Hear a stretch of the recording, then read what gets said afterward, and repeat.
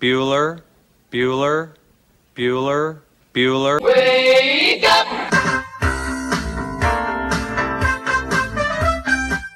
Good morning! Terry Wilson. He's going to throw. Conrad! Touchdown, Kentucky! Touchdown! Kentucky! Victory! Kentucky! Like, give your fans what they want, you dinguses. She probably smokes marijuana. Bad girl. Rubbish! Here's Buggers over here. Back outside. This is the point where he always hits it. Oh! Aaron Harrison beyond belief. We did it. We beat those British We bastards. beat the British. Suck it, Cornwallis. 10 kids. You're basically pregnant for 20 years. Pregnant or breastfeeding.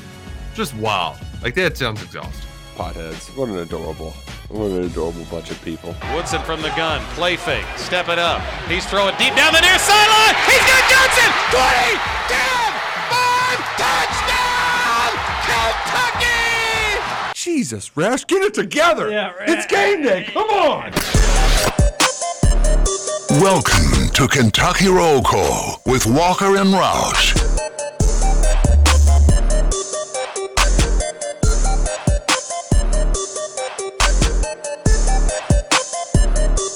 Hello, everybody. Happy Monday to you. It is May 22nd, 2023. It's a new week of Kentucky Roll Call here on Big X Sports Radio. 96.1 FM, 1450 AM. TJ Walker, Nick Roush, and Justin Kalen. Another beautiful morning. Feels good outside. Nice and a little crisp in the air, if you ask me. A little chilly out there, but that's the way we like it. Especially knowing that summer heat is fast approaching. Nick Roush, how was your weekend? What's up? It was good, Mr. Sports Talker. It feels like we're in the it's a nice kind of final weekend of spring, week or so, because it's still chill in the mornings, but getting warm during the day. Spent most of it outside. We went to Floyd's Fork, like Beckley Creek Park yesterday. Had the kids play around in the creek. This is good old-fashioned fun. Like, let's throw some rocks around, splash, muck it up a little bit.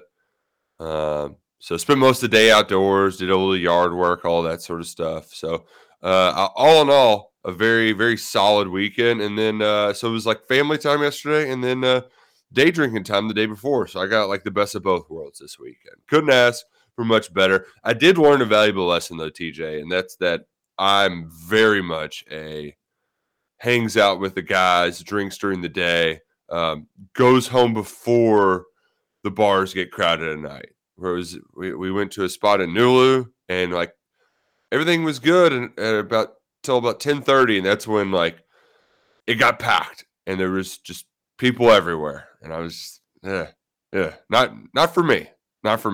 Whoa, out till 10:30. That's pretty late for us old timers. It was, yeah. And I was with some of the young timers, looking around there, where's all the women at? And all the women showed up, made it crowded. I was like, God, this sucks. Let's get out of here. Yeah, stay home, women. Scoots, how are you?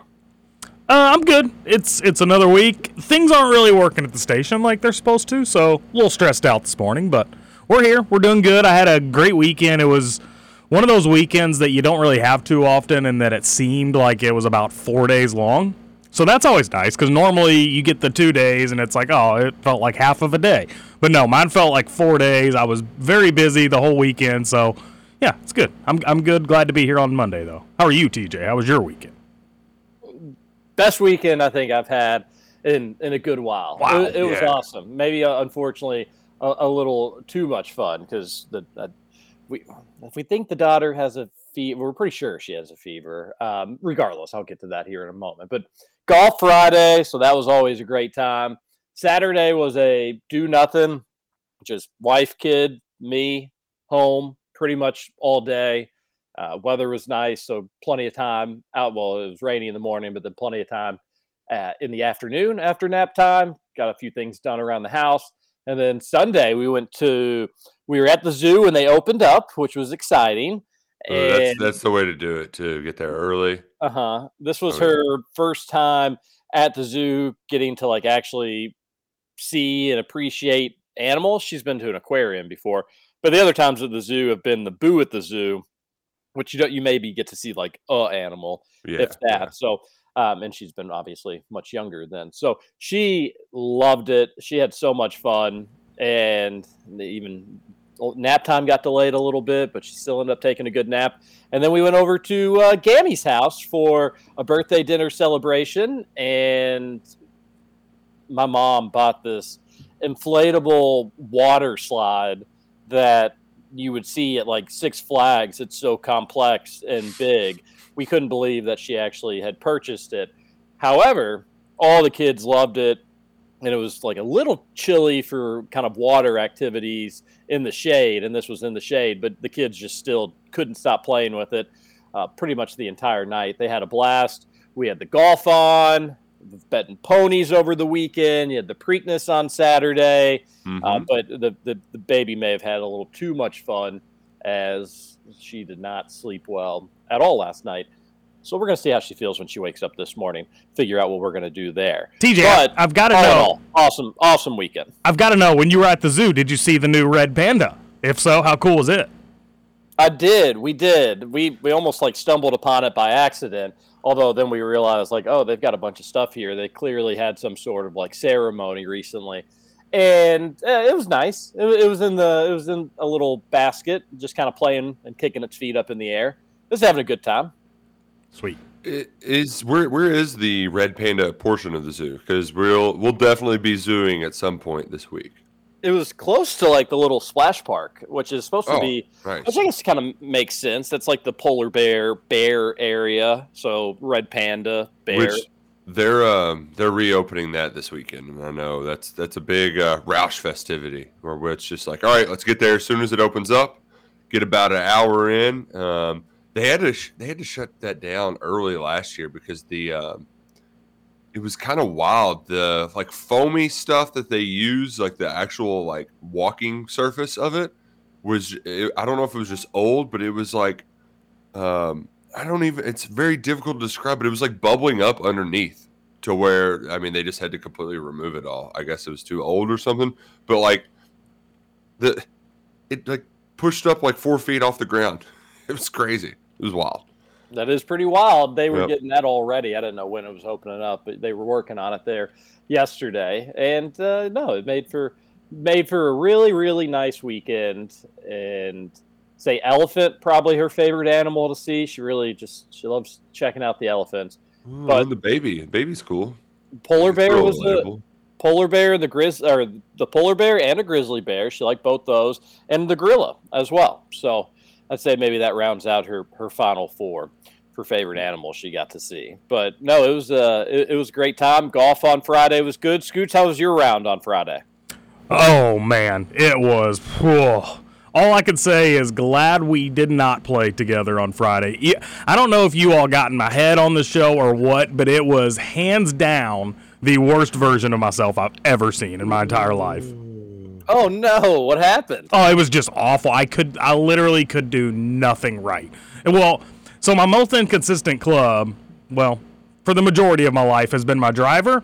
Granted, I got that straightened out last year, but it was only my third round back, so I was unsure about that whole aspect of my game, but that was the best part of my game. I striped nearly every drive, but I couldn't do anything. I literally couldn't do anything. Couldn't putt, couldn't chip, couldn't hit my irons. I've never seen myself play so bad in my entire life. Well, that mean you're going to be better the next time. You can't get any worse. So you know what it was is I didn't drink before the round, so I ended up shooting. So through 3 holes on the front, I was +6. Stopped at the turn, got some beers. Through 7 holes on the back, I was only +7. So there's all the evidence you need. You've got to drink before golf. No ifs, ands, or buts about it. Roush, what do you make of that? Do you agree? Do you think that maybe there's some holes in that logic? I do think there is something to it. That's like what bad golfers say. It's very much loser talk. Scoots. Well, we all know I'm a bad golfer at this point. Oh, gee, we're not going to do the self-loathing, sympathy. No, you all got me believing it now. I think that's what happened on Friday. You all were in my head. Yeah, well, you should have blind confident Scoots. You got to fight back. But I think there definitely was something to us. You have a bad shot or two, and then you let us get in your head. That's more of what it was probably than just needed to drink some beer to be ready to play. Well, and I was actually driving to the course on Friday, and I was thinking about the whole show from Friday, and I was like, man, I can either take this two ways. I can be motivated from this, to shut them up and prove that I'm okay at golf, or I can just let it get in my head and play really bad. And unfortunately, it was the latter that happened. So, but it was still fun. We had a good time. Well, do Roush and I owe you anything for rent in your head? Yeah, actually, I'll send you the invoice later. I will say, I like the idea of you walking up to a 7-foot putt and just in the background, you've got Roush and I. You're not going to make it, Scoots. You suck. No chance. You suck. In. You suck. It's very much a movie montage where they put the little guys on your shoulders, right? Oh, yeah. For sure. Roco. Yeah. I played solid. Nothing special. Nothing overly memorable, but nothing terrible either. Just same old for the most part. I think 87 out at Midland, which I really enjoy that course. I had Duke did the most relatable thing he's ever done as a small child, and that was after we had our day playing in the water and all that. We're sitting back in the living room. I turned the PGA on to just kind of relax for a little bit, and we watch a handful of holes, or it's probably 30, 45 minutes, and he's just like, "Dad, let's go play golf. Let's go outside and play golf. I want to play golf." And how many times have you had that experience where you're just like, oh man, I need to get out there, but it's like, ooh, but I really like watching it, but I need to get out there. So I was very happy. That was proud papa moment. So did you go play golf with your kid? Yeah, I mean, but we just we got about a dozen practice balls, and he's got this little machine that you step on it and it tees up the ball for you.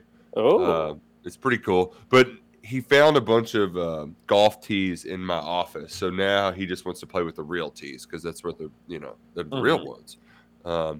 But yeah, and then he'll get mad if you hit it farther than him. When are you gonna buy him some competition? When are you gonna buy him some real clubs? It'll be soon. We're still on the plastic ones for now, and it's mostly just for yard preservation, because they don't take out divots the way that the metal ones do. So I have a feeling that'll probably be a next summer sort of deal. We've got a few little grinded down clubs that Grandpa made for the grandkids, and Lucy doesn't really know how to swing it, but she'll kind of try to tee up the ball and then just kind of scoot it like it's a hockey puck more than anything. But I like to think she's going down the right avenue. So that's exciting. She enjoys that. I don't think she really quite understands what golf is necessarily, but good. Everybody's got the golf itch. Good time to get that Big X Sports Radio golf card. Father's Day less than a month away. Probably won't have many, if any, after Father's Day. So go to bigxsportsradio.com to learn more. The nicest courses in the area for under $25 a round, cart included. You're just not going to play better courses for a cheaper price than the 2023 Big X Sports Radio golf card. Well, while we're on the golf subject, should we talk about the PGA? Yeah. My favorite championship, and was trying to wanted a little didn't make it over to Indiana yesterday. Obviously, like I said, it was a pretty busy weekend, so I didn't get any sort of golf bets in. I did my little DraftKings thing after Thursday. I knew my team was totally and completely toast then. TJ, I've never had a lineup as bad as I had it this weekend. 4 of my 6 didn't even make the cut. It was an embarrassing performance on my behalf. I had 3 of 6 not make the cut, which is probably the worst for me as well. So I can relate, pal. You're in good company of stink. It's just waking up on Saturday being like, let's check let's catch up, see how my guys are doing, and then you just realize, I guess all of my bets are off this weekend. This is going to be fun. Yeah, luckily I didn't enter it into any other contest or anything like that, which was good. Just the one that I always do for the majors. But yeah, it was horrible for me as well. But for a tournament that didn't come down to the final shot or really the final hole, I do think yesterday was an absolute blast of a final round. There was drama, like holes 14, 15, 16 with Scheffler. Scheffler was making a little bit of a charge, was going to be a little too late. And then the Michael Block angle, which just absolutely stormed the weekend news cycle in the sports world, gets a hole-in-one in the most dramatic fashion ever. I think that was one of those golf shots, and this doesn't happen often. I think it was one of those golf shots where if you were watching live, you're going to remember where you were, maybe who you were with, the reaction of what happened and maybe you were just watching it by yourself and it was just you going crazy. But we were at the family party. The kids were playing in the water feature, and there was a group of us watching there live. My brother-in-law, who was the golfer at Purdue, knows golf pretty well, he sees it coming off the tee, and he says, oh, he's good if that's the right number. And I was like, well, with how consistent he's been playing this week, I bet he knows the right number. And we were having that conversation while the ball was in the air, and then, boom, dunked it. A hole-in-one on a dunk. It's like you see it on viral videos, but you don't often see it during actual PGA or major golf events. And when you do, how often do you see it live? But this was an incredibly meaningful shot. If he doesn't do that, he doesn't get the exemption to play in the PGA Championship next year, so he'll be out of Valhalla because he finished top 15, finished 15 on the dot. Also hit a big putt as well later on. He provided so many fun moments for a golfer that probably 99% of the golf world didn't know or hadn't heard of going into this weekend.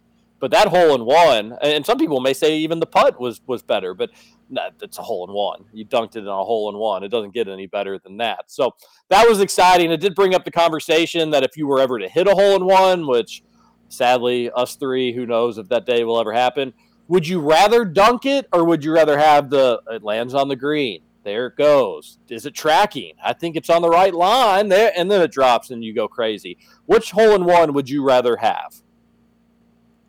I know, Scoots, beggars can't be choosers.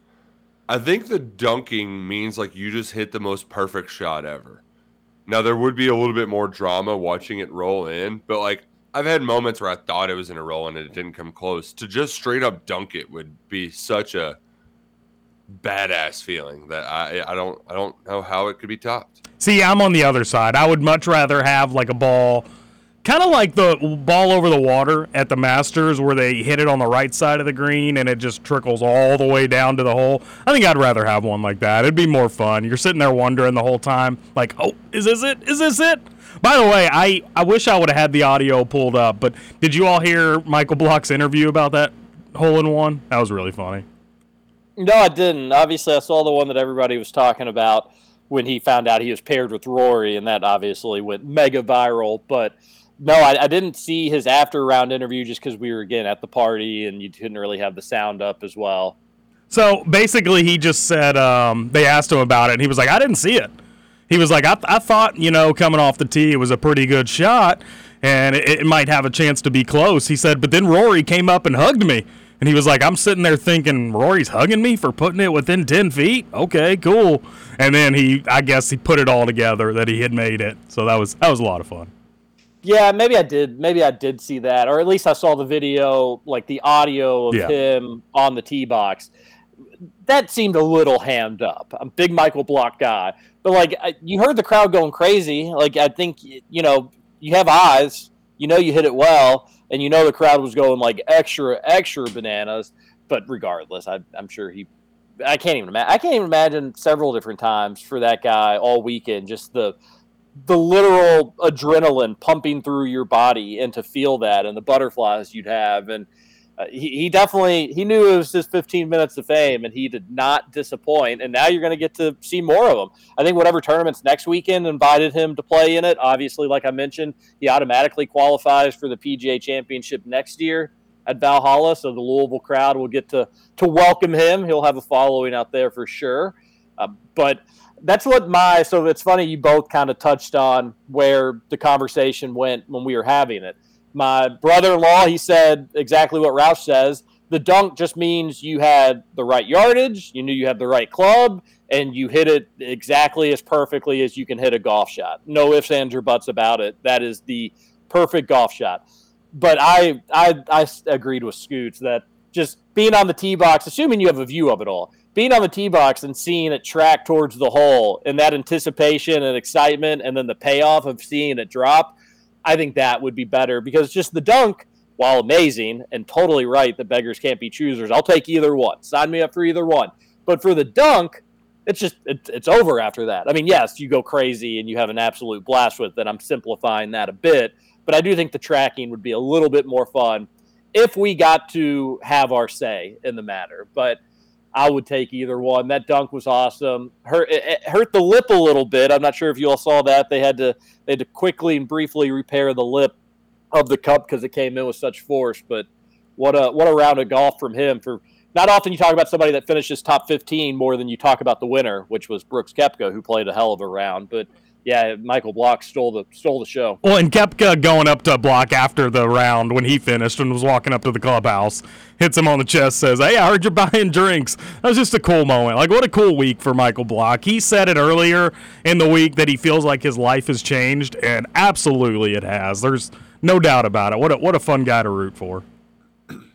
So I missed the whole Michael Block phenomenon. I just saw his putt on 18 and saw everybody losing their minds. So I had to ask you all why it was such a big deal, because he wasn't really on the leaderboard or anything. And in that group chat too, we also had some pretty confident people that Brooks was going to fall apart. And I think within 2 holes, Victor Hovland just melted under pressure with the double bogey and on the same hole that Brooks birdied. And that just that took away any sort of drama, any sort of pressure on him over the last, I guess it was 4 holes. Was that 15 or 16? Three, because you saw Scheffler, like if Koepka just totally goofed up. But yeah, 3 or 4, whatever it ended up being. I didn't necessarily think Hovland had the chops to be able to go out there and seize it. I just thought it was going to be Brooks who did that, who he would be the one that would get a double and drop back a couple of strokes. Not necessarily that Hovland he didn't have the potential to do it. I wasn't as confident that Hovland was going to go out there and go birdie to finish the round and make things interesting. I just thought Brooks Koepka was going to goof, and he never did. To his credit, he never goofed. It just was consistent. Even found himself in a couple tough spots. I wouldn't necessarily call them goofs, but maybe you would. And then he just had the response for even any bad shot that he had. He seemed to have the answer for it. So I was definitely wrong. Glad that Scooch couldn't get a bet in for me.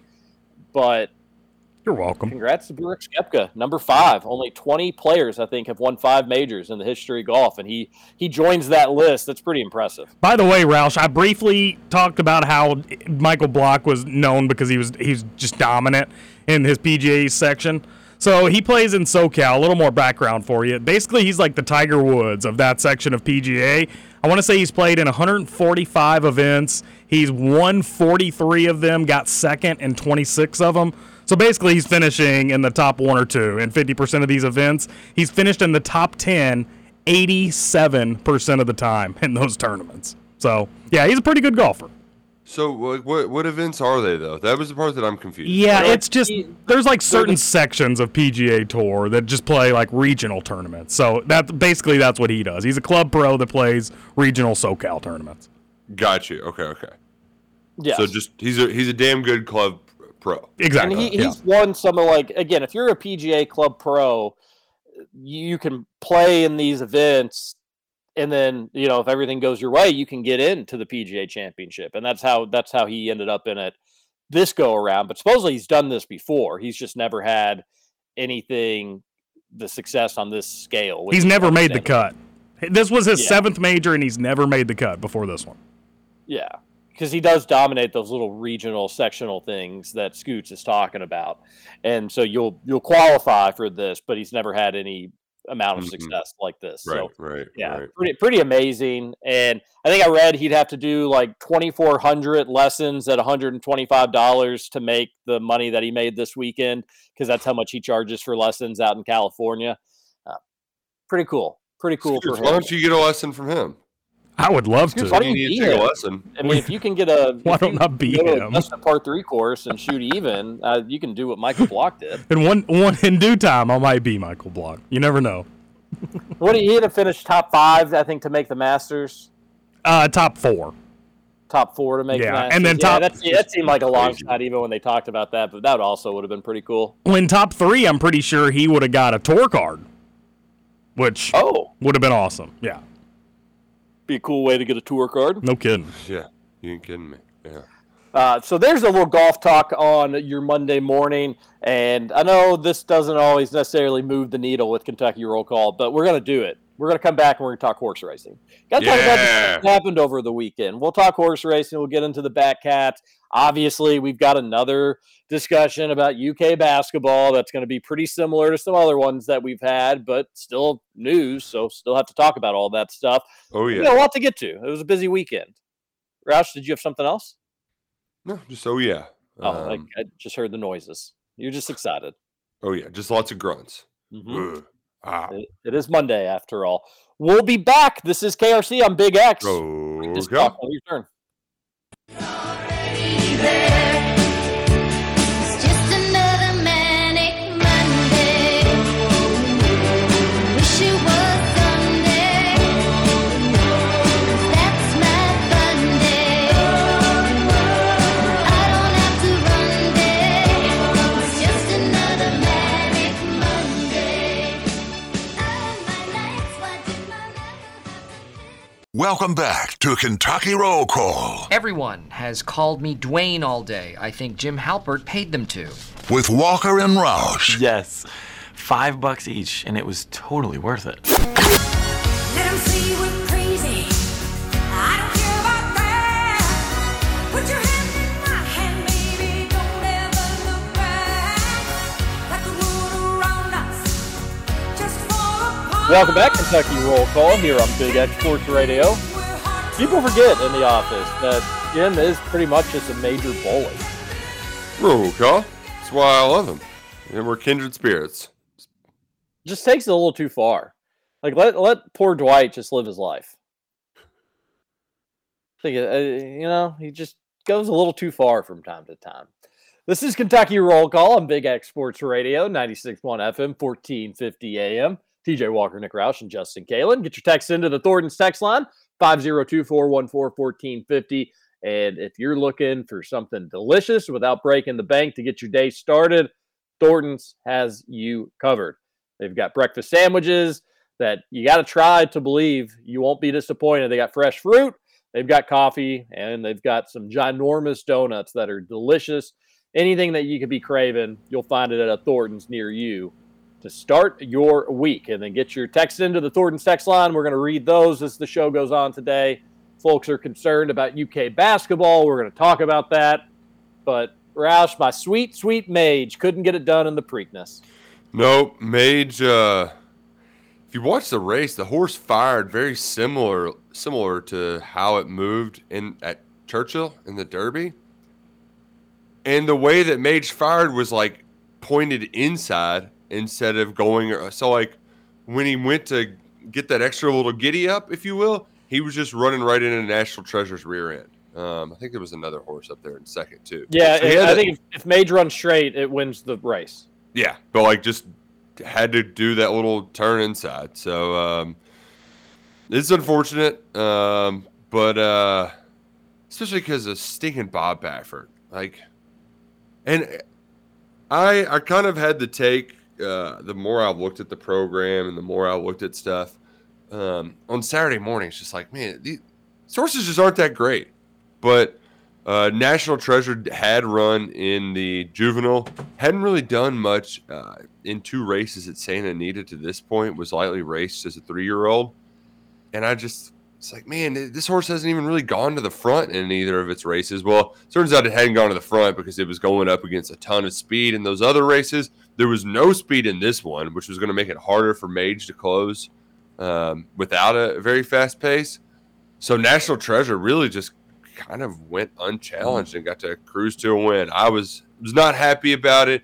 Didn't do too well on Preakness Saturday. And the thing I did, the worst thing I did was I like did my handicapping in the morning while one of the boys was napping and the other one was just kind of hanging out. And by the time it was ready for me to leave the house, I was already too late to bet the first race that I had handicapped, and had a try that would have paid $211, and I didn't get. I went to hit the bet button and said the race is off. It's like, I would have paid for the day. I had a similar horse racing horror story. Had made my bets for the race and then was fine. 20 minutes had passed by, and I'd noticed one of the horses and all my exotics had scratched. So I was just going to tinker with them, and then canceled the bets and couldn't get all the bets in, and it had hit. Everything that I wanted it stunk. Really was frustrating. So I can empathize with you, buddy. That's not a fun feeling. I had winning tickets all weekend, just didn't hit anything of substance to make it really worth my while. So you kind of bleed out a little bit with your bets if you don't hit the big one. So not a great weekend for me either. I did hit the try on the Preakness, which paid next to nothing, unfortunately. Yeah, very chalky. Yeah. But I was at least I can say I've hit the try in the Derby and the Preakness, and I'll try to hit it in the Belmont. I'd never hit a try in any of the Triple Crown races. So to have 2 in 1 year, even if one didn't pay really worth anything, one did, the other one did. So I'm going to try to make it 3 for 3 in the Belmont, and hope Mage runs in the Belmont, but I doubt it. Triple Crown of trifectas. Good idea, TJ. Thanks, Scoots. Appreciate that. Yeah, I still lost money on the race. If Mage would have won, it would have been a nice payday for me. But I had everything, all my other stuff, a lot of the other stuff I had Mage on top, and that obviously didn't happen. By the way, it was like a fine race. I thought it was just I knew the pace wasn't ideal as they were running, but still was just right where it needed to be, right where he needed to be on the final turn, and then Roush summed it up perfectly. Makes that burst. I don't know if it was rider's fault or horse's fault or a little combination of both, or it was the horse's fault, but the rider should have caught it. But yeah, that cut inside just killed all its momentum. It could never really get it back. Otherwise, I truly do believe Mage is winning that race without that cut inside there.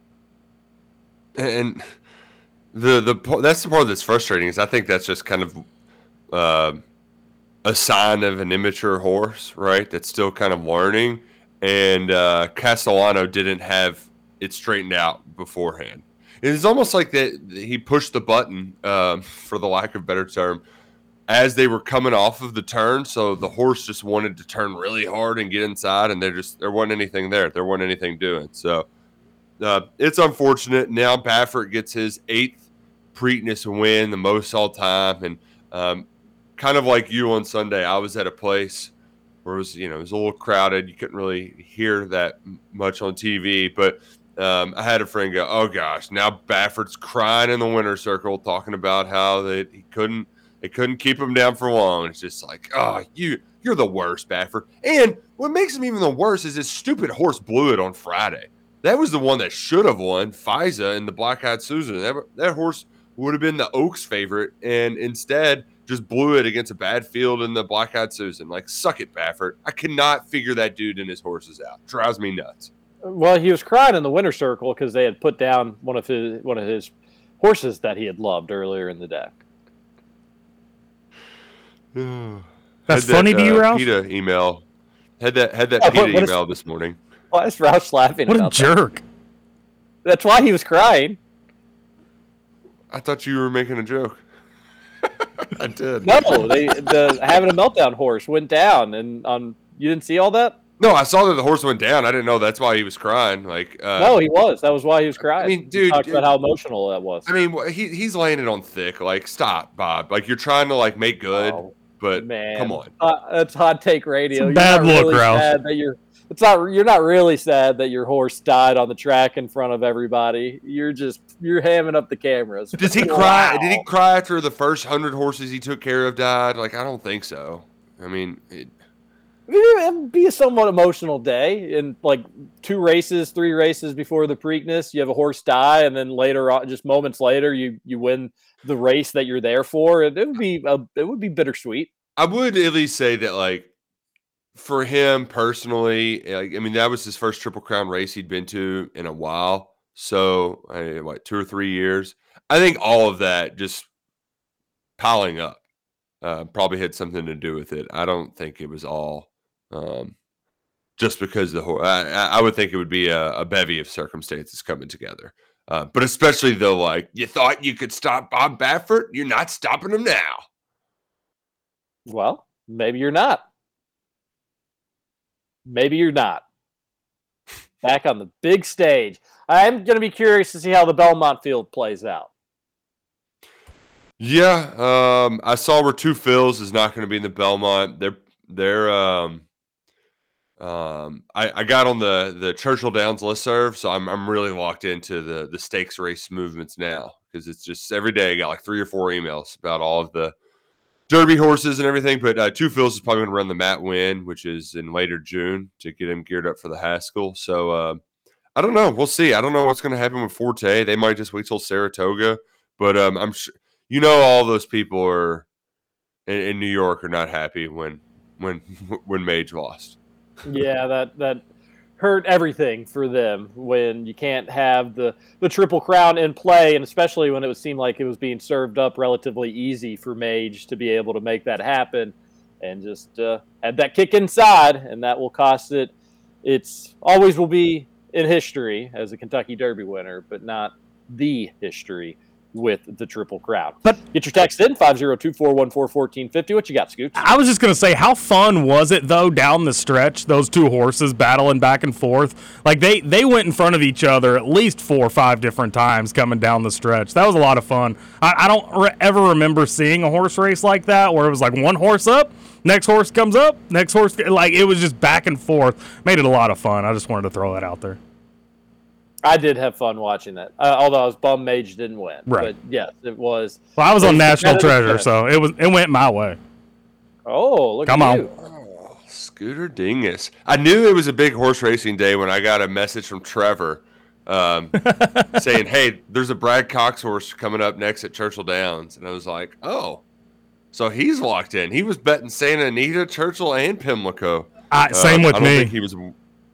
You're doing all three? I was betting every track I could on Saturday. I literally horse bet from like 10 in the morning to 8 o'clock at night. It was pretty wild. Oh man, I love it, Scoots. Yeah, love it. It was fun. Saturday I was betting Pimlico, and then every now and then throwing a little money on Churchill. But I usually only stick to one track. I'm a one track guy. Oh, by the way, TJ, so you continued to live rent free in my head on Saturday when I did a show parlay. Got to my 6th race. It was getting up there pretty good. 6th race? Yeah. That's huge. I got up to 6 races, and then that horse just completely pooped the bed. Oh, was it a favorite? It was the second favorite. I ended up going with the second favorite. Second choices are hard. Yeah. Because, like, man, you're like, oh, well, I kind of like this horse, but it has decent odds. They can really burn you. But it was fun. That's really the first time I've ever done a show parlay, and it was almost over after the 3rd race because that horse had like it hit the NOS button right at the finish line to get 3rd. It was incredible. So yeah, it was a lot of fun doing that. I might have to do those more often. A good show parlay is pretty thrilling, especially if you can turn it into something. Roush, this weekend, I'm still discovering my identity as a horse racing gambler. You've heard me talk about frequently that I'm just terrible at it, but I have found that, like, if I do study the program and a little bit ahead of time, handicap a little bit ahead of time, I do much better than, obviously just checking out the owner, the trainer, maybe its last couple races, and then boom, making the decision. So when I actually take a little bit of time to research, I've done better since Derby, and then moving on. And really, to be totally frank with you, Derby was like one of the few times ever previously that I'd actually just opened the program and took probably a couple hours to go through it and make my notes. I did very well. So I did pretty solid this weekend doing some similar strategies. I really do have the horse racing itch.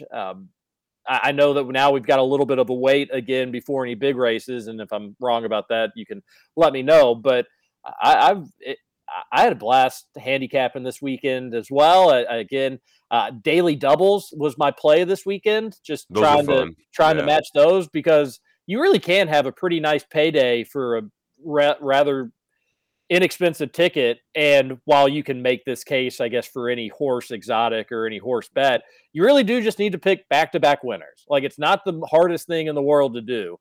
Now, when you throw in like a third race or a fourth race, then I think it becomes either more expensive of a ticket or significantly harder to do. So I kind of settled in on those daily doubles and missed out on some really big ones just by a hair, but ended up winning some that, ended up winning $40, $50, $60 enough to supply the bets for some other bets. So that was nice. Just didn't get the big one. Right. The thing that's nice about a daily double too is that you can, was like in a pick 3 or something, even if it's like if you have a chalky pick 3, it's like a $12.50 ticket. Like that might not pay anything, but with the double, if you go chalk and just make it like back-to-back horses, you can just bet $10 on 2 horses, and then that's a nice payday. So like you can, it's very easy to just increase your the price of your ticket without having to do a whole lot. Well put. I'm not describing it very well, but like I like doing that for like, okay, I really like these next 2 horses. Let's just do a $10 daily double, and then that's 10 times whatever it says on the tote board if it actually comes through. And I know there's people much better at horse racing, handicapping, listening, and Roush obviously better than I am in this stuff as well. But I do think one thing I don't love about horse racing, and this doesn't apply necessarily to everybody, but it does seem more gambling than sports gambling, where you do have to spend money to make money. Like, if you want the big fun paydays, you really do need to have sometimes a pricey ticket. Now, obviously, you can get super lucky. Maybe you just punch the numbers in on a 10-cent superfecta and it comes in just some crazy way or something like that. Obviously, there's some exceptions to that. But for the most part, and my friends who do this more regularly than I do and are better at it than I do, like sometimes I'll see the price of their tickets. I'm just like, man, that would be like my entire day's worth of, like, do you not just throw a little money on this race or that race? And they're like, no, we do. And it's like, but that ticket would be my whole day's worth of bets just in one. And what happens if just in the first race, poof, something happens? Yeah. Like, it's all that's why, like, for the most part, it is fun just chasing exactas, like it's just fun getting some winners. And then maybe going big on a race or 2. Yeah, I agree. I agree with that strategy as well. But congrats to National Treasure. Not only a great movie, but a phenomenal horse, and it wins the 148th Preakness. Yeah, that's correct. 148. Yeah, they're one behind the Derby.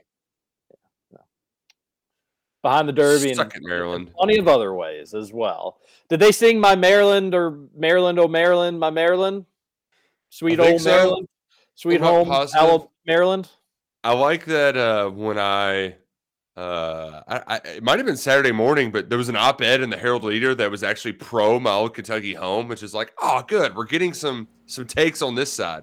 You wouldn't find that in the Courier Journal. I love that every time that they mention in Maryland by Maryland, they refer to it as jingoistic or jingoism, and you just never see that word anymore.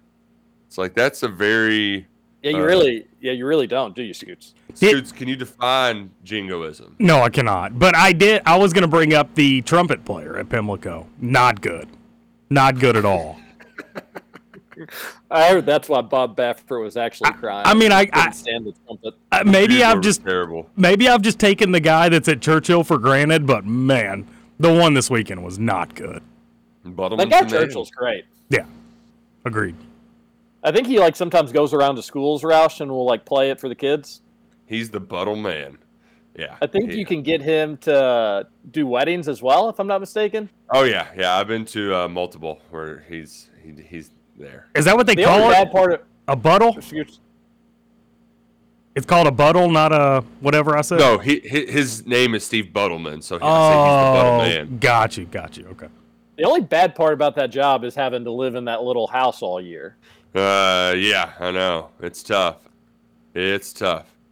It'd be cool to have family over, though. Be like, do you want to come to Churchill today? Although it's tight quarters in that little place. It would be a fun job, though. Like, your whole identity is just playing that instrument and wearing that outfit, and that's probably his only job, you would think. Oh, yeah. And he does Keeneland as well. Okay. Yeah, so that's, that keeps him busy most of the year, and then events on top of that. Do you think over, like, the winter he practices, make sure he's staying sharp? Yeah, and I've even asked him, too, how he got the gig. And essentially, when it came up for grabs, there was 30, 40 people, and they just kind of had multiple tryouts and slowly started dwindling them down. He was in a brass band, and he did stuff with U of L Music, and it came down to 2.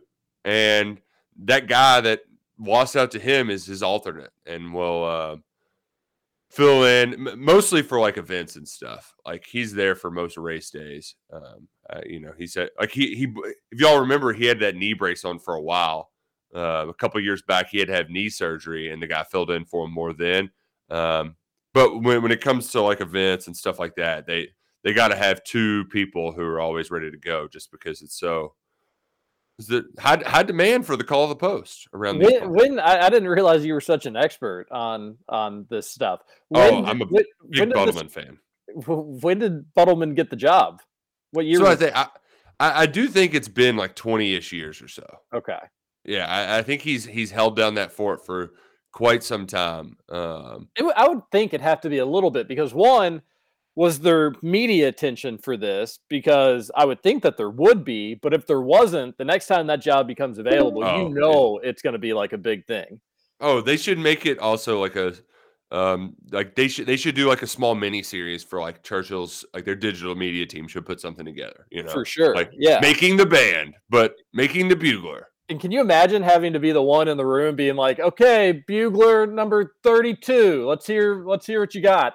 And then just probably like 7 hours of listening to the same 2 tunes for the entirety of the day. That'd be a long day, I think. Number 41. Yeah, just same stuff that you've been hearing. You've heard everybody already play it. The room has paper thin walls. Do the thing. So is it a bugle, not a trumpet? It's a bugle. Yeah. Whatever you want it to be. Bugle. 2023. I'm trying to educate myself today, TJ. I want to be an expert like Roush and Buttleman. Every time that I go to an event that he's at, I kind of like creepily like, hey, how's it going? Like small talking. My wife and I have at least 2 pictures. I think 3 pictures with him. So it's we fanboy and girl out whenever we see the Buttle Man. There was a guy back when we would go out to bars and stuff in the band Mojo Flow who'd play the saxophone. And like I was that's awesome. To him, like, hey, I'm at another one of your shows. Love your saxophone. You do a great job with it. But I think he is. I don't know. I haven't seen Mojo Flow in probably 7 years. It's been so long. But he's not flowing as well as he used to. I wonder if he thinks about me. Oh, and he'd always. Well, sometimes we'd kind of like get the crowd to chant it. But the reason he was kind of popular is he would take his shirt off while playing saxophone. You just don't usually see that from somebody rocking the saxophone. He's making it sexy. Making it very sexy. Good, well said. Let's end hour number 1. We'll come back. What the heck is going on with UK basketball? Will they have enough players to practice? Many people are wondering. We will tell you. This is Kentucky Roll Call on Big X Sports Radio. Hour number 2 coming up next. I just let you go. Come Monday, it'll be alright. Come Monday, I'll be holding you tight. I spent 4 lonely days in a brown LA haze, and I just want you back by my side. Over? You say over? I ain't heard no family. Welcome back for hour 2 of Kentucky Roll Call Nothing is over until we decide it is. with Walker and Roush. We're just getting started, bro. Welcome back. Hour number 2, Kentucky Roll Call here on Big X Sports Radio. 96.1 FM, 1450 AM. TJ Walker, Nick Roush, Justin Kalen. Appreciate you listening along. That was a fun first hour.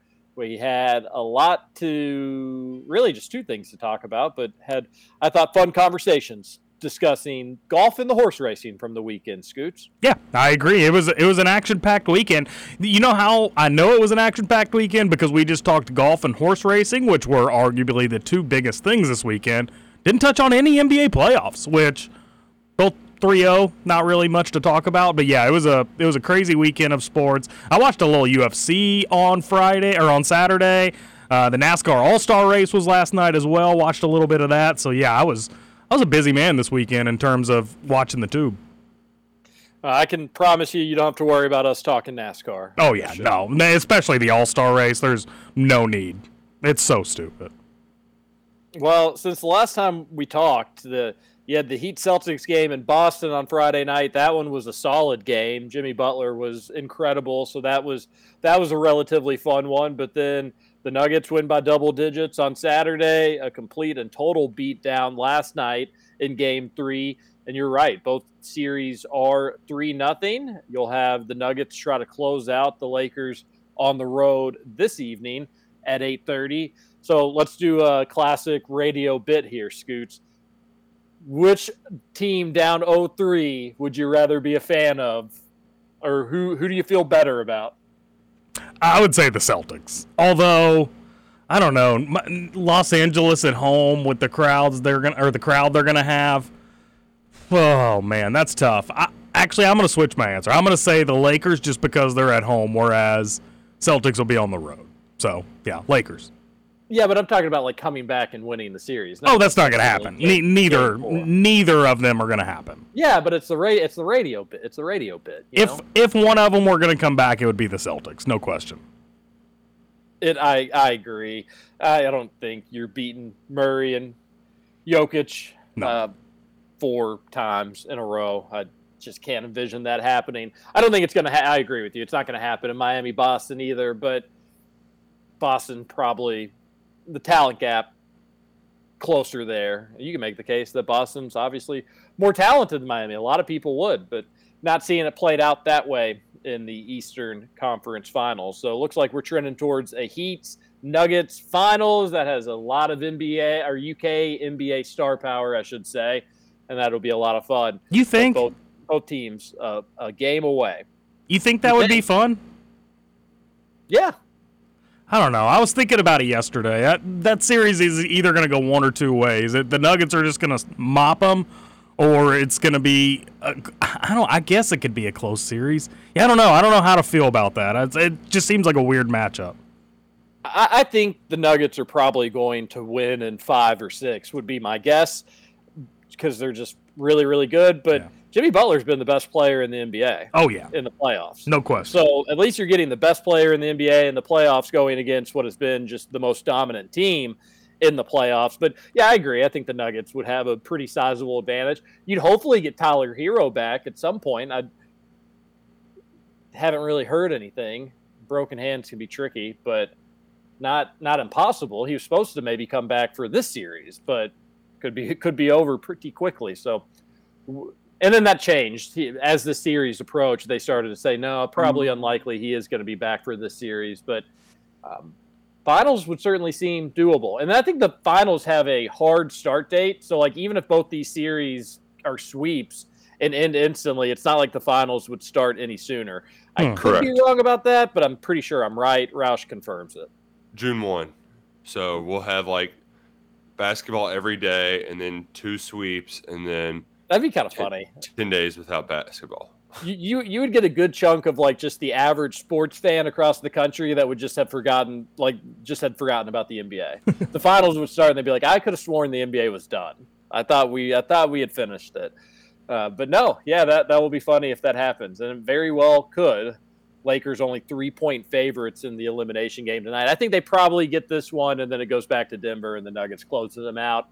But I think Miami may just go ahead and do the darn thing tomorrow night, because yesterday was yikes. Celtics did not have a lot of fight in them.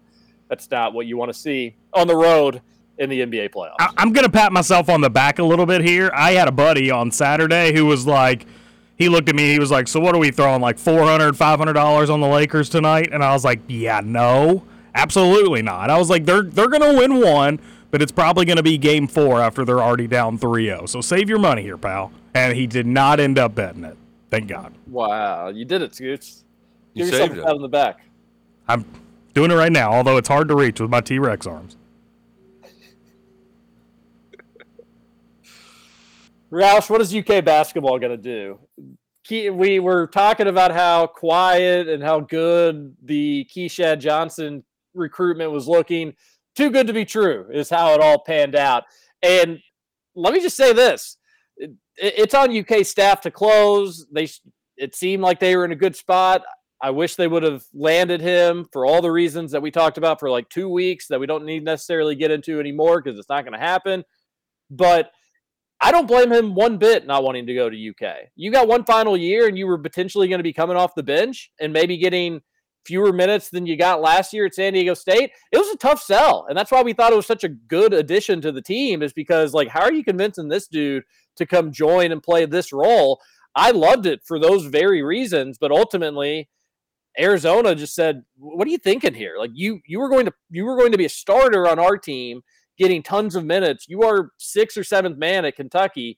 And maybe that would have changed where he just would have been too good defensively, where he would have eventually been a starter for UK. I don't think it was impossible, but it was a tough sell for Kentucky for a guy that only has 1 year left of college basketball, and ultimately playing time and role won out versus just being a role player at another place. And to some degree, UK's got to find a way just to convince him that that's the right thing to do. That's what recruiting is at the end of the day. I don't blame Johnson one bit. No, and the problem though is that it's just we have this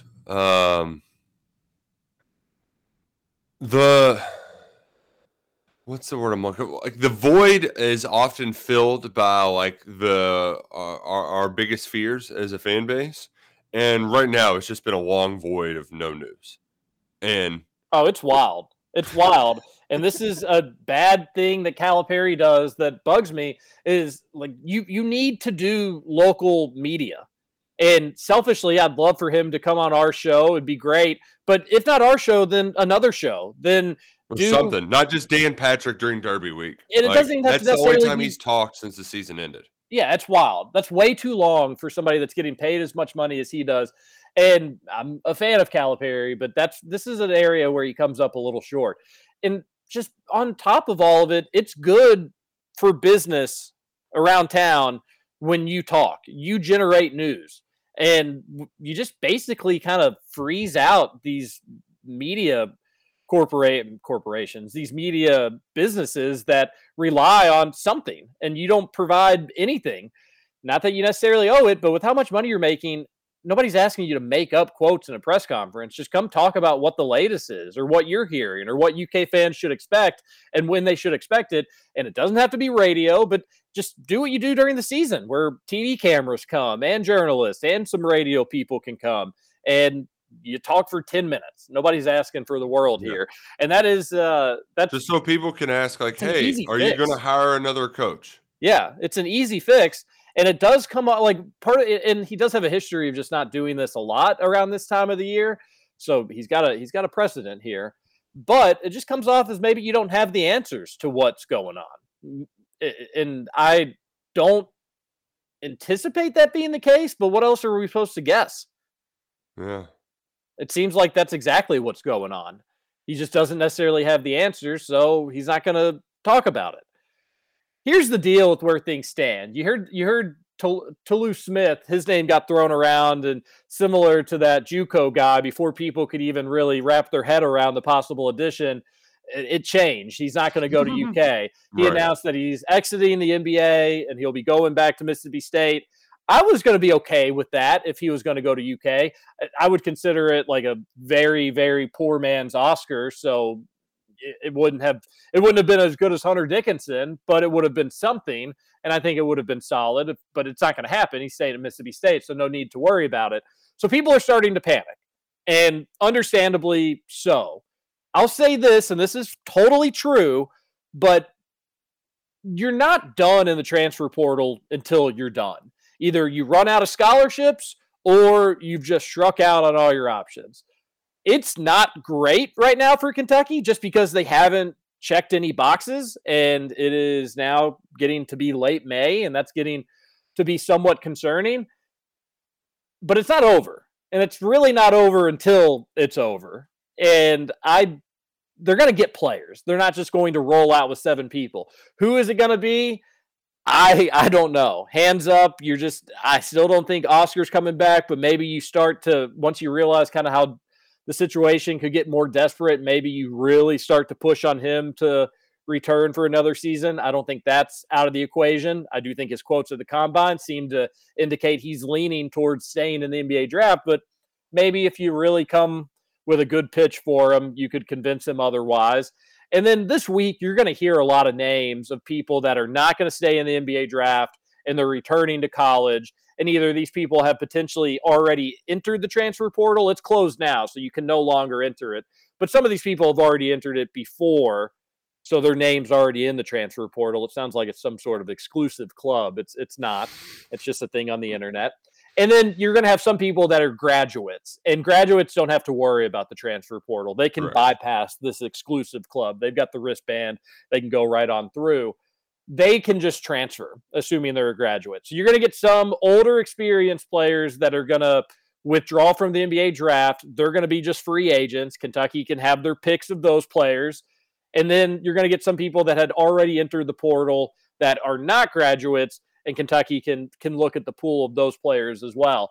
But the situation doesn't necessarily change. And this is where I think people are a little bit concerned. UK's got a really interesting thing to sell. If you're a guard or a wing, UK seems pretty full at those positions. And everybody that the experts are all saying Antonio Reeves still coming back. So we'll default to that. I'm getting a little nervous because, like, what else do you have to do? But everybody still assumes he's going to be back. Although these people have been wrong. And I think these people have been wrong because UK staff has been wrong about some of this stuff. So that's something that's a little bit alarming. It does happen. UK staff sometimes, I think, has either they're not intentionally saying wrong things. They just are wrong themselves. It happens more than you think in the business. So sounds like Reeves is still going to come back. So it's hard to bring a guard in or somebody on the wing. And then the front court, until you get a final decision on Oscar, that could be weighing on people's minds. I think Kentucky can kind of tell other players that he's most likely gone. But even if you have Bradshaw and you've got Ugonna, that's for a big looking to get a ton of minutes. That's tough. So it's still a tough sell, but it's not over till it's over. And you're still going to have a ton of names and good names where you can still make this a great roster, John Calipari, but people are becoming more concerned as more names get taken off the board, and I understand the concerns. There's my rant. Yeah, and I'm not going to say that that's not a good way to put it, but there are times when this offseason I felt like I just want to bury my head in the sand and kind of wake me up in July when everything's set, because the fear-mongering is not the right word, but just the anxiety and the like people losing their minds, I always feel like it's a little bit much. However, I do feel like I'm losing a little bit of my blind trust, if you will, that like things are going to go well, things are going to be great, mostly because it just felt like we've played this game with like 6 different people and like, oh, well, looks like it's going to be Kentucky. Oh, wait, nope, it's not going to be Kentucky. I mean, eventually you just need to have players, and starting to worry that there's not going to be enough players, especially in the front court with Lance. Lance ends up at Villanova, which, I mean, good for him. That's a great I wanted him at Providence. Villanova's a weirder fit. They're actually like a traditional power. Right.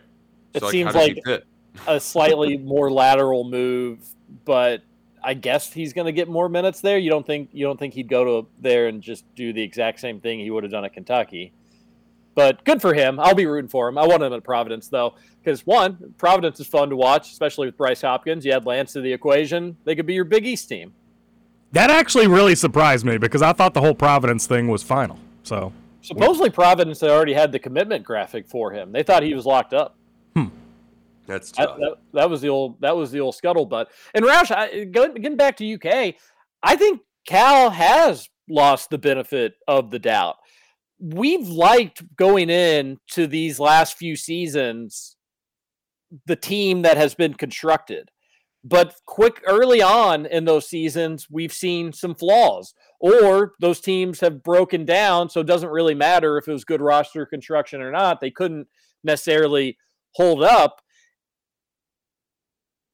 I still think you have a great pieces of talent on this team, but you take in consideration that he has missed on roster construction the last few years, and the fact that now it's late May and you are far from a completed roster. I do understand the concerns that fans have. And I know that's exactly kind of what you're saying, is that you are just more nervous than you used to just be able to trust that it was all going to work itself out. But that's a big reason why. It's just because it hasn't worked itself out even when we thought it was. And now we don't think that it is. So you definitely don't think it's going to be. Hold up. You went, don't think that it was, but you did. Okay. Yeah. No, it took me a little bit to. You thought that it was. It wasn't. Now you don't think it's going to be. So you definitely don't think it will be. They are who we thought they were. We are zigging and zagging here. But if you keep up with it, it checks out. Yeah, I understand the concerns. I still think there's plenty of time. Nothing's settled in stone. You can also look at some reclassification options, which you may say, that's not what we want to do. Yeah, it may be. Like if you're talking about guy number 9 or guy number 10, that can help with roster continuity the following season as well. And you never know what you get. You may get somebody that's ready to bloom into something special. But even if we're talking about, I want to see spots 7 and 8, of course, because those are actually going to be important to the overall picture. And who knows, Kobe Brown could still be a possibility out there. I don't think, unless there's an update on Sunday, I don't think there's been any change there. And if you get Kobe Brown, we're talking about this whole situation so differently. That's why it's not over till it's over, but I do understand the concerns. Yeah, it's just the thing that was nice about Keyshawn Johnson, like you said, is it felt like he fit a much needed role and was also like we alluded to, it's just hard to find people that aren't guaranteed minutes and all that in the portal stuff. That's part of why they're transferring, right? So I do think it's now just the worst part is, TJ, is it feels like you must get Oscar Tshiebwe back, but yet it doesn't feel like Oscar Tshiebwe is like you. I'm not confident that's going to happen. So I don't really know what's next. I don't. Yeah, that's another thing. I mentioned Kobe Brown. What if Oscar surprises people? He says he's back. We're feeling differently about things. You get Reeves and you get Oscar back. Again, I don't think Oscar's coming back. Then you probably do just need another body or two that you don't really have to rely too much on, and you should feel solid to roll. So options still available. It is getting later, and you are seeing more names off the board, but you're going to get a whole new pool of names again starting today and throughout this week. And there's going to be a lot of times where you're going to hear a name, Roush, and we're all going to be like, oh, could this work? Could that be somebody UK could get? And eventually one's going to be like, oh, yeah, actually, no. Kentucky is going after this person. They're going to. And that's another thing, is that Cal won't make the nil promises. He doesn't want to go down that road. Wink, wink, nudge, nudge. It may be time for like a little under the table leg kick as well. And you actually do it this time. You do you accept the promise, because if you had just locked up Hunter Dickinson, I know there were rumors that Bradshaw would have left if Dickinson came in. They still just don't. Those rumors don't really check out to me. But maybe you would have had some issues there. But it's time maybe to fulfill one of those nil promises, perchance. Yeah, it does also feel like that the UK was very much against doing that, but it might just be the way that the world operates now. And like, there's no, you can't go yelling, kicking, screaming against what the sport is now. Yeah. Might be there. We don't normally jump ahead on the Thornton's text line, but I read the first sentence of this one, and it seems like something that I'm going to agree with, or at least thought was thought-provoking. This is supposed to be the make-or-break season for Cal, and I thought he'd be getting the guys he wants. Instead, we're getting beaten out by Kansas and Arizona, and by the end of May, we should never be begging for scholarship players. I totally agree with that text. Yeah. Like how important this season is for UK basketball and the freshman talent that we all think is going to be in the NBA and maybe even great players in the NBA. You haven't done anything to make you feel better about surrounding them with the right pieces. And how do you let that happen in such an important season? The texter's 100% right. Now, again, at the end of the text, I would just remind that like it is late May and it makes you more nervous given the calendar, but there's still going to be plenty of names to make everything right. I totally get where everybody's at, but I cannot stress enough that there is still time to get this stuff right. There is, but it's ticking away. Time for something to happen. And you're probably just a few more whiffs away from looking at a roster that you're going to be relying on, 5 freshmen? 4 freshmen definitively, maybe a 5th. In the oldest college basketball will have ever been in the history of college basketball. That's concerning. And the texter's 100% right that you've kind of dropped the ball so far on making sure that you're ready to rock and roll, because you're not. You're just not ready to rock or roll, Roush. Neither one. No rocking, no rolling. Nope. Need to get the rocks back in Lexington so we can roll them down the hill. That's a classic annual tradition we do in Lexington. People don't know that. You'll be rolling when you're wearing your Shady Ray sunglasses. Man, I see people rocking the Shady Rays everywhere. I do too. I'm glad that everybody is on board using promo code Big X for 25% off at checkout. Because not only are they sharp sunglasses, they're great to look through, right? You got the polarized lenses. The thing that what I'm most astounded about, TJ, is that I feel like I've never seen the same pair of Shady Rays out in the wild. Like it's always a different look, and they're all stylish in their own way.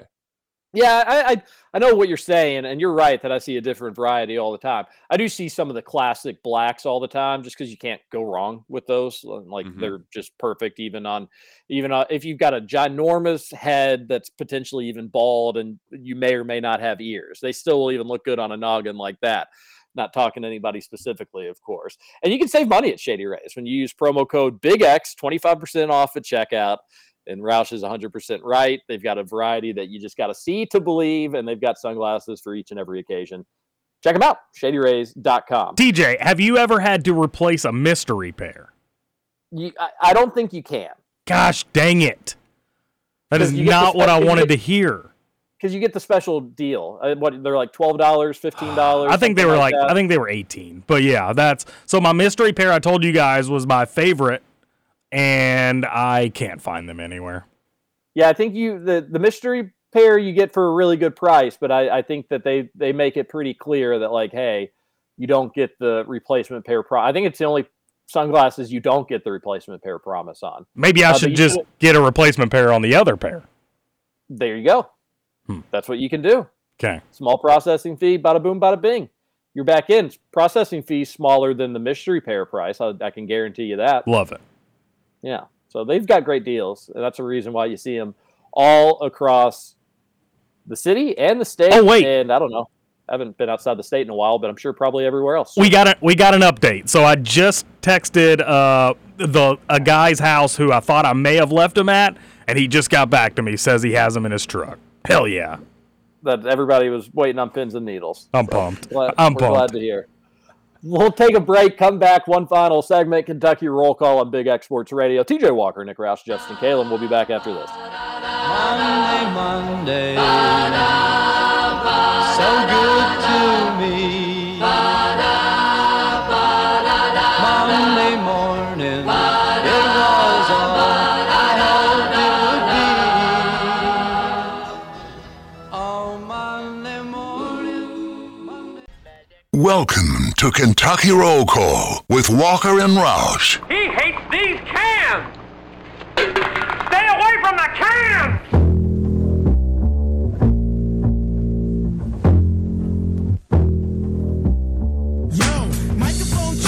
1, 2, what is this? The 5 for the 7 with the roughneck business. I float like gravity, never had a cavity. Welcome back. One final segment. Kentucky Roll Call on Big X Sports Radio. Do not forget to check out Salsaritas, 2 locations in Louisville, Middletown, and St. Matthews. Middletown has a drive-through. And keep them in mind for any of your catering needs. You can do it all online. The Salsaritas app. It's easy, it's convenient, and it's most importantly delicious. Fun show today. We've talked a lot. We could keep probably talking basketball longer and longer, but we can get to the Thornton's text line because we've got all week to talk about this stuff. The Batcats, they lose the series against Florida, but they did not get swept. Most of the experts still seem to think that they will host a top 16 seed. It doesn't seem like they'll be a top 8 seed, which would give you the inside track to host a super regional. But if they can just host a regional at Kentucky Proud Park, that'll be a huge deal. Most people think their RPI and strength of schedule, which is 1-2 most places, that's what's keeping them in the conversation. So they'll be the 8th seed. That's crazy that you could be talking about maybe being one of the top 16 seed nationally, but you're 8th seed in your own conference tournament, and they will take on Alabama tomorrow. I think that game starts at 4:30 or 5:30 time zones. I think it's 5:30, 4:30 in Hoover, where the game will be being played. That's a tough matchup. Alabama's been hot. Kentucky did win the series on the road against Alabama way back near the beginning of conference play, but that's a tough opening game. And then if you win that, you do make it to the double elimination portion of the tournament, and you will have Florida waiting for you. So a team that you know that you can beat, but also obviously that can beat you. But it was a competitive series. UK had its chances in their losses and held on in its win. So not the worst weekend possible for the Batcats, and now it's conference tournament play. I never really think it's a bad thing in baseball to get out of conference early on unless you actually need a run. Batcats may need a run just to solidify the hosting, but if they lose, they still have a great resume on paper, and the extra rest isn't the worst thing in the world. So we'll see how it takes out. I would like for them to just win that game on Tuesday. Nothing worse than being one and done in the tournament. It's too quick. Get in there, get to the double elimination portion, and just like you said, to have some potential resume builders add up there. Speaking of, if real quick, Scoots, if you can get 2 wins in the SEC tournament, you're, I think, definitively hosting. But that's a tough ask. But if you can get the first one, then you can lose to Florida and still have an opportunity to get another one. So I think if you get 2, you're definitely hosting. All right, Scoops. Speaking of college baseball in Alabama, didn't Roush have an update for today? Oh yeah, the water cooler talk. I guess it's not water cooler. Watering hole talk is that Dan McDonnell, he can't win the big one, so he's going somewhere else. He's going to go to Bama. So you heard it here first, folks. Dan McDonnell too afraid to try to win the big one at U of L. So U of L baseball, they needed a win in their regular season. Well, their season's over. They needed a win in their final game. They didn't get it, so they don't get to go to the ACC tournament. If you're not making the ACC tournament, I think like only 2 teams don't make the ACC tournament. You're obviously not going to make the NCAA tournament. They would have needed to go on a big run. At one point, I think ranked number 2 in the country, certainly in the top 10. I think they were 18-2, and that was a bad collapse to finish out the season for Dan McDonnell. And he was a little testy after the game, talking to media. He brought up a couple different times, and it may have been asked to him. I'm not exactly sure how it was worded or phrased, but talked about how he wanted to be at a place that's going to be committed to him. He wants it to be at U of L, but was alluding to the fact that some facilities were promised and there hasn't been any change in that. Classic. Doing what coaches are doing nowadays, just complaining when you lose. I don't listen. If Dan McDonnell wants things done, U of L athletics needs to do everything they can to make it happen. He made U of L baseball what it was, but he also needs to be smart enough, and he's done this long enough to know, like, do that at your next press conference, or call a press conference, or go on a radio show and make those comments. When you do it directly after your game comes to an end and your season has come to an end, it does sound a little like deflecting on, well, it would be different if. when in reality you've gone to College World Series. Whatever you've got going on is clearly good enough to win. You all just haven't been lately, and this whole thing is a whole different conversation. But you should talk about why you just lost this game and your season's now come to a close, and not necessarily blame it on facilities. So I don't think his point is invalid. I don't really. Somebody was sending pictures around of the ACC facilities, and actually there were some really, really nice ones. A lot of really nice ones, as a matter of fact. U of L's is nice, but it's a little bit on the smaller side. So again, maybe his criticisms are fair, but just not the time to do it. Yeah, there's also part of like the way you described it too is it's very much like, oh well, this is the classic Jurich guy who first bad thing happens, and then he starts blaming others, right? Because this really is their first bad season in a good long while. No, they missed the tournament like 2 years ago. They've been on a little bit of a cold streak. Are things spiraling? They have like one College World Series. They have one. They obviously went when they beat UK. I don't know if they've been back since then. Maybe they have once, but there's been two under. This is like the second underachieving season, either in the last 3 years or 3 straight, something along those lines. I don't pretend to be a U of L baseball expert, but you are reporting though, or you are scuttlebutting that he's going to go to Alabama. Those have been the rumors, but it seemed like you had a little bit more of like a wink, wink, nudge, nudge. It's more than just rumors. Is that accurate? The folks that I don't know if they're necessarily plugged in, like in the room where it happens, but keep up with it as closely as possible, and they're resigned to the fact that old Dave McDonald's ready to move on. He's been mentioned and rumored for a lot of jobs, most of them usually in the SEC, and he's turned them down every time. You're thinking maybe go in and coach in the Tide. The tide has changed. Get it, Tide? Roll Tide. That'll be interesting. That won't be a good move. That won't be a good look for Josh Hurd, whether it's his fault or not. But then Tyre was able to keep him around. What happened with you, buddy? Interesting. A texter on the Thornton's text line. Good to remember, Scoots, to bring that up. But yeah, thanks. That's my job. Justin. That's my job. You're gonna make the U of L folks nervous.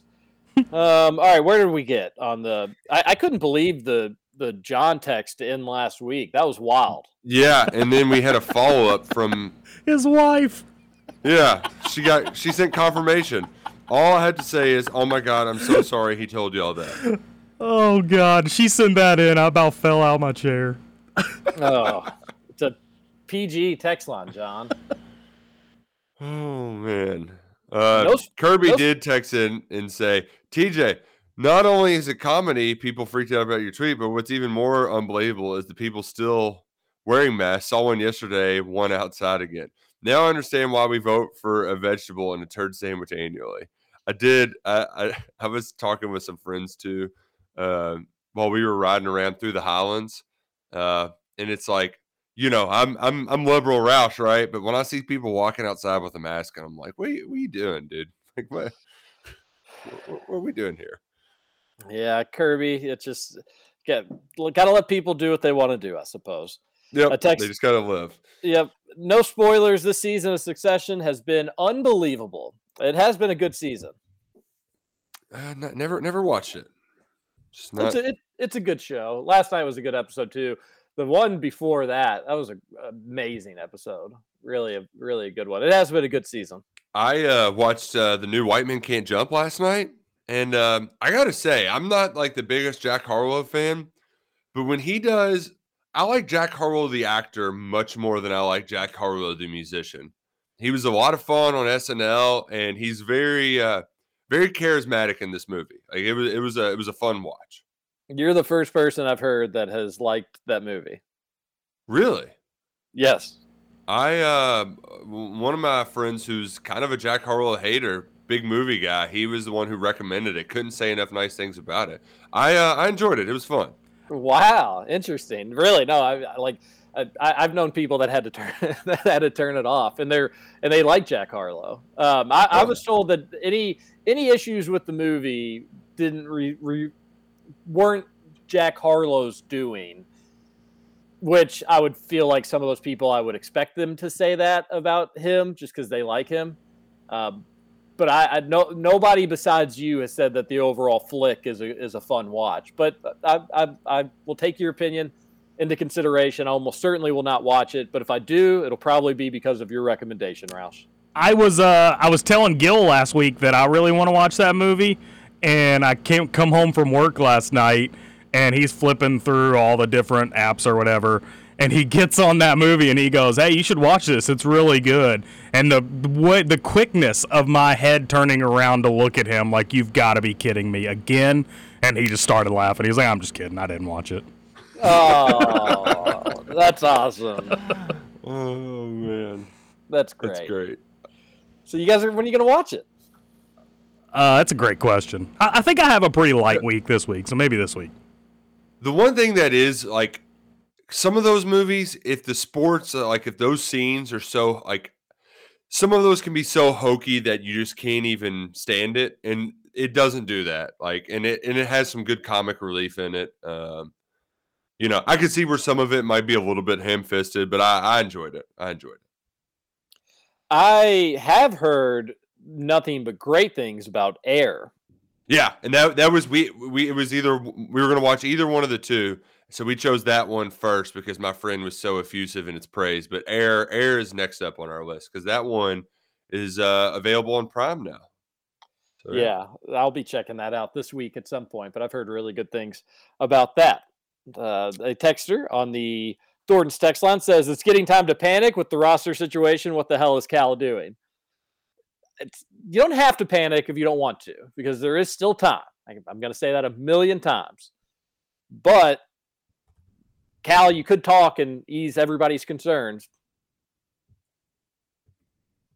Yeah. Even then, just like some action would go a little bit further. Really, the biggest thing that they need this week is just Reeves. Announcer coming back. Just give a little positive shot in the arm will go a long way at this time. And another aspect to this too, which we used to give him the benefit of the doubt, and I just don't know if you can anymore. And these things could potentially not even be related. It could be these things unfold this way, and UK had a good idea it was going to unfold this way, but it's going to look like you're not going to get final decisions until Oscar, Chris, Reeves, until close to the end of the deadline. The deadline is what? May 30th, 31st, I think. So it's going to end up looking like, did you not know these guys were leaving? And then you all passed on a lot of different options in the transfer portal. Were you guys left in the dark with all this? What happened? And it could be the situation that they knew those things were going to happen one way, or had an idea it was going to happen one way, but they just didn't find the right fit in the portal, or they couldn't make the right connection, or whatever it may be. There could be room for benefit of the doubt, but I don't think you can give it to them anymore. So that's going to be another tough look for them, that if you don't start getting this stuff figured out soon, it's going to look like you didn't know that these guys were all leaving, and that's why you didn't attack these guys in the portal. So now look what's left. Are you in the spot you want to be in? Yeah, it's in a weird spot right now. Because wow, what's it gonna do? I can't think of anything else besides that they are just wrong, or they're not 100% sure. Why have Livingston if everybody has assumed that he's going to be gone? I know the Ben Roberts quote came out about a month ago now, where it was like, well, UK's not so sure if he's going to be gone. That came and went like a stinky fart. Everybody paid attention to it for a second, and before you knew it, it was gone, and everybody just moved back on with no, he's going pro. He's going to go pro. What's the point of him waiting so long? Right, right. Oscar, I get maybe he's waiting for a promise, so I can at least understand that. What's Reeves up to? Are you trying to get your nil situation in line for him? And he's got to have, you don't make guarantees, but he wants at least what he got last year, if not more. What is the holdup with this stuff? It's a totally valid question. Especially when I think it would help everyone if you just moved forward. I think it would help the individual who's pursuing their draft stuff to just move forward. I think it would help the coaches at your old school. So, like, Sure. I don't. So maybe there is a little bit of trepidation, but I don't get it. It doesn't really make sense. Yeah, no, it's a weird time, but for the 1 millionth time, there is plenty of time. Are you guys a bit concerned with the offseason ads with the transfer portal? Another part of it is just like the departures too. Like why did Lance Ware wait as long as he did after the season? You could say that about Damian Collins, and Damian Collins was still probably later on in the process than you would have expected. But it was like during the season, everybody knew that he was probably going to go. You could make a case with the departures too. And if you had Collins, I would feel slightly better about the front court. I think Ugonna and Bradshaw could be a very formidable and good front court. I also would like a little bit more certainty as well. And you should do that if you're Cal, for the same reason that first texter brought up. Like, this is the make or break year. You need it to be, everything needs to be a certainty. Again, maybe the backcourt's going to be the only thing that you're going to have to wait to figure out. But DJ Wagner seems like a gamer, and Dillingham he can do some things that just other people cannot do. Maybe it would take a little longer for them to figure it out, but everywhere else you should have just had check, rebounding, defense, shooting, athleticism. Everything else should have been good to go.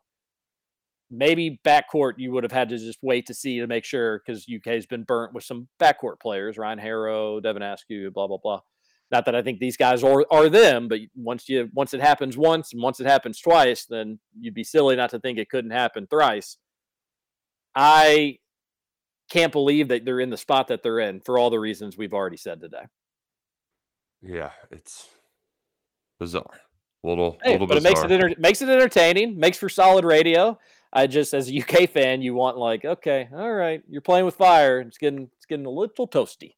Just another U of L fan account whining and crying about UK's football schedule. The amount of U of L fans that truly whine about this is adorable. What's really the beautiful irony in it this year is that Louisville has one of the worst schedules in college football because the ACC is garbage. So very funny. Yeah, the tweet was something along, if he scheduled like Stoops and didn't play like the season kickoff games, blah, blah, blah, U of L would win 10 games a year. Yeah. Really, and then obviously the easy counter there. Well, if UK got to play terrible ACC teams every year, look what they've done. Look what they've done in the ACC lately. And it's not just U of L. This is a very good boom roasted. If UK played in the average competition conference, UK would win 9-10 games every year. Average competition conference is pretty great. We gotta make that a thing. Tyler B on Twitter who came up with that one. Good job. That's good.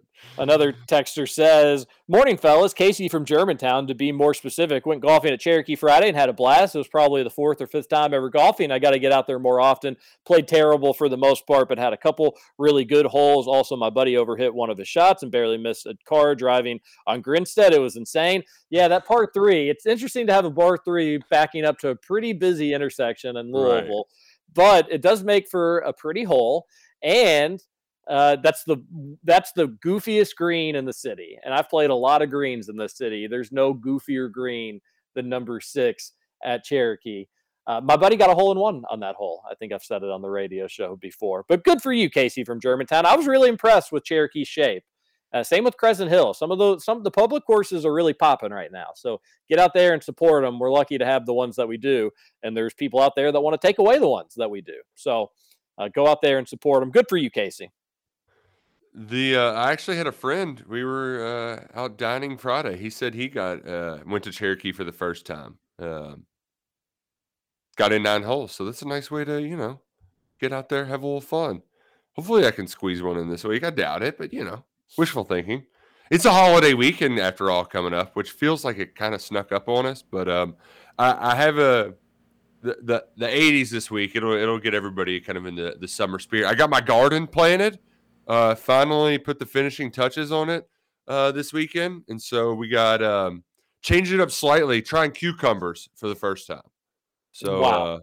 Not sure how that's going to go, but already got a few tomato buds.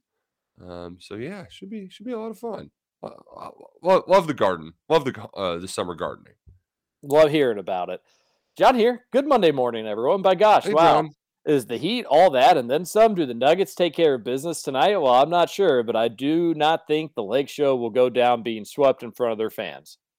However, I'm not going against Joker and Murray. I got the Nuggets by 8. What do you all think? Well, I got to go talk to you later. You've covered both sides there, John. But ultimately, he says he's going Nuggets. I think the Lakers get it tonight, and then Denver wins in Game 5. I agree with your former take. Well, the Nuggets are just turns out they're really freaking good. Jamal Murray's really freaking good. He had 30 in the first half the other night. Yeah, something ridiculous like that. He rules. You could say this really about any team that's left in the playoffs, but you do hope that both those guys can stay healthy. They've got injury history, but what if Jimmy Butler didn't stay healthy for the Heat, or Jason Tatum for the Celtics, or AD hardly ever stays healthy but for him for the Lakers. But it applies to the Nuggets as well. That's the only way I don't think they're winning the NBA championship. One of those two guys would have to get hurt. Sounds about right. Sounds about right. Another texter on the Thornton text on 502-414-1450 says, nobody rolls the Heat. Defense gives them a chance every game. I hear the national people asking, what's wrong with Boston? They keep forgetting Boston had to fire their coach. Big deal in the playoffs. Oh, yeah, and he certainly looks up a creek without a paddle. Couldn't happen to a worse guy. So really, he can just suck it forever. And yes, is that immature of me to hate one person eternally for one game that happened 10 years ago? Yes, but you know what? I'm a child, and sports really just brings that out of me. So suck it, Joe Mazzulla. Suck it. I think they were talking about the other coach. I mean, Ime got fired, but Joe Mazzulla, he stinks at coaching. Yeah, but I didn't want to step on your rant. I love I love that you're anti-Joe Mazzulla. Yeah. Take it out, you suck it and you suck it. That is true that the Heat's defense is going to give them a chance. I don't think they have the firepower that the Nuggets have. John here again, I agree with what the KRC crew is saying about the Basketball Cats lineup. I do believe Oscar and Reeves are coming back. If that happens, we're in great shape. I love the style of the freshman-led team. Either way, we will be fine because our freshmen are the best players in the country, and we have not had that type of team in a few years. The formula's worked pretty well in the past. We'll got to go talk to you later. John, the formula has led to early season losses. And while it has worked out, and at the end of the day, you care more about the end of the season than the beginning of the season, you do worry that if you're strictly freshman, it not only will be bad at the beginning of the season, you may just never have enough consistency to be able to reach your peak.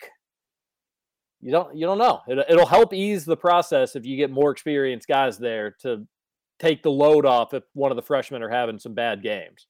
And that's why Antonio Reeves would be such a big addition, and I still expect him back, but as Roush has said, it'd be nice to hear that news officially. Let's make it official this week. Another text says, why do I feel like we're being set up for a big letdown in football this year? Still extremely concerned about our O-line. Our offense can't beat you great without our O-line being good. I don't know why you feel like you're being set up for a big letdown in football this year, because we kind of just had that. So, well, first off, you could make a UK football joke. I don't think I'm personally at the part of my fandom where I'm not expecting UK to let me down in some capacity. I much more expect big moments, which is very exciting, and I love that. But I'm still not immune to the heartbreak. We are UK football fans after all. Exactly. You can't just take that away all of a sudden. Secondly, you're right. I think it comes down. It'll be one of two things. If UK football has a stinker of a season, it'll be because the offensive line took a step backwards, really. I mean, if we're talking a true stinker of a season, the offensive line would have to take a step backwards. And I agree with Roush. I don't think it is. I don't think it will be possible for that to be the case.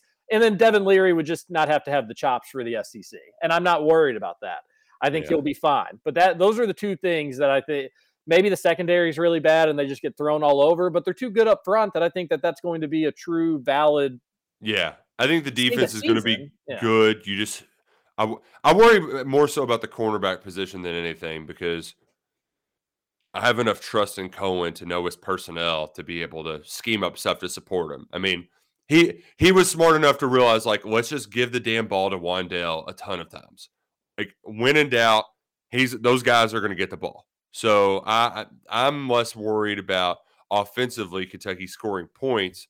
I'm just how many times are they going to have to get in shootouts? And the other benefit too, I love the early runway you have in the season, but keeping that offensive line healthy is imperative. But you know what? If somebody gets hurt, they'll be in a bind, and that's kind of how most programs work. Luckett did have a fun little take that I wanted to share. The Ohio State kid, he's like, aside from Devin Leary, he might be the best portal get out of them all. So like he could be a multi-year starter down the road. So I feel like that's a very optimistic sign for the future. That's worth bringing up. A texter says, Kirby says, is the NBA mid as hell right now? Totally mid, Kirby. Super mid. We're gonna have sweeps in the conference finals. Not liking it. Appraisal work is slowing down. Means more golf for me. I'm coming for you, Scoots. Wow, already trash talking. I'm set ready. it up. You would have smacked me on Friday, Johnny. Don't worry. You don't know my brother. You never know. You talked up his game. You talked down about mine. So when did I talk up his game? You were talking last week how he's been a lot better. He has been better, but that's not all saying that much.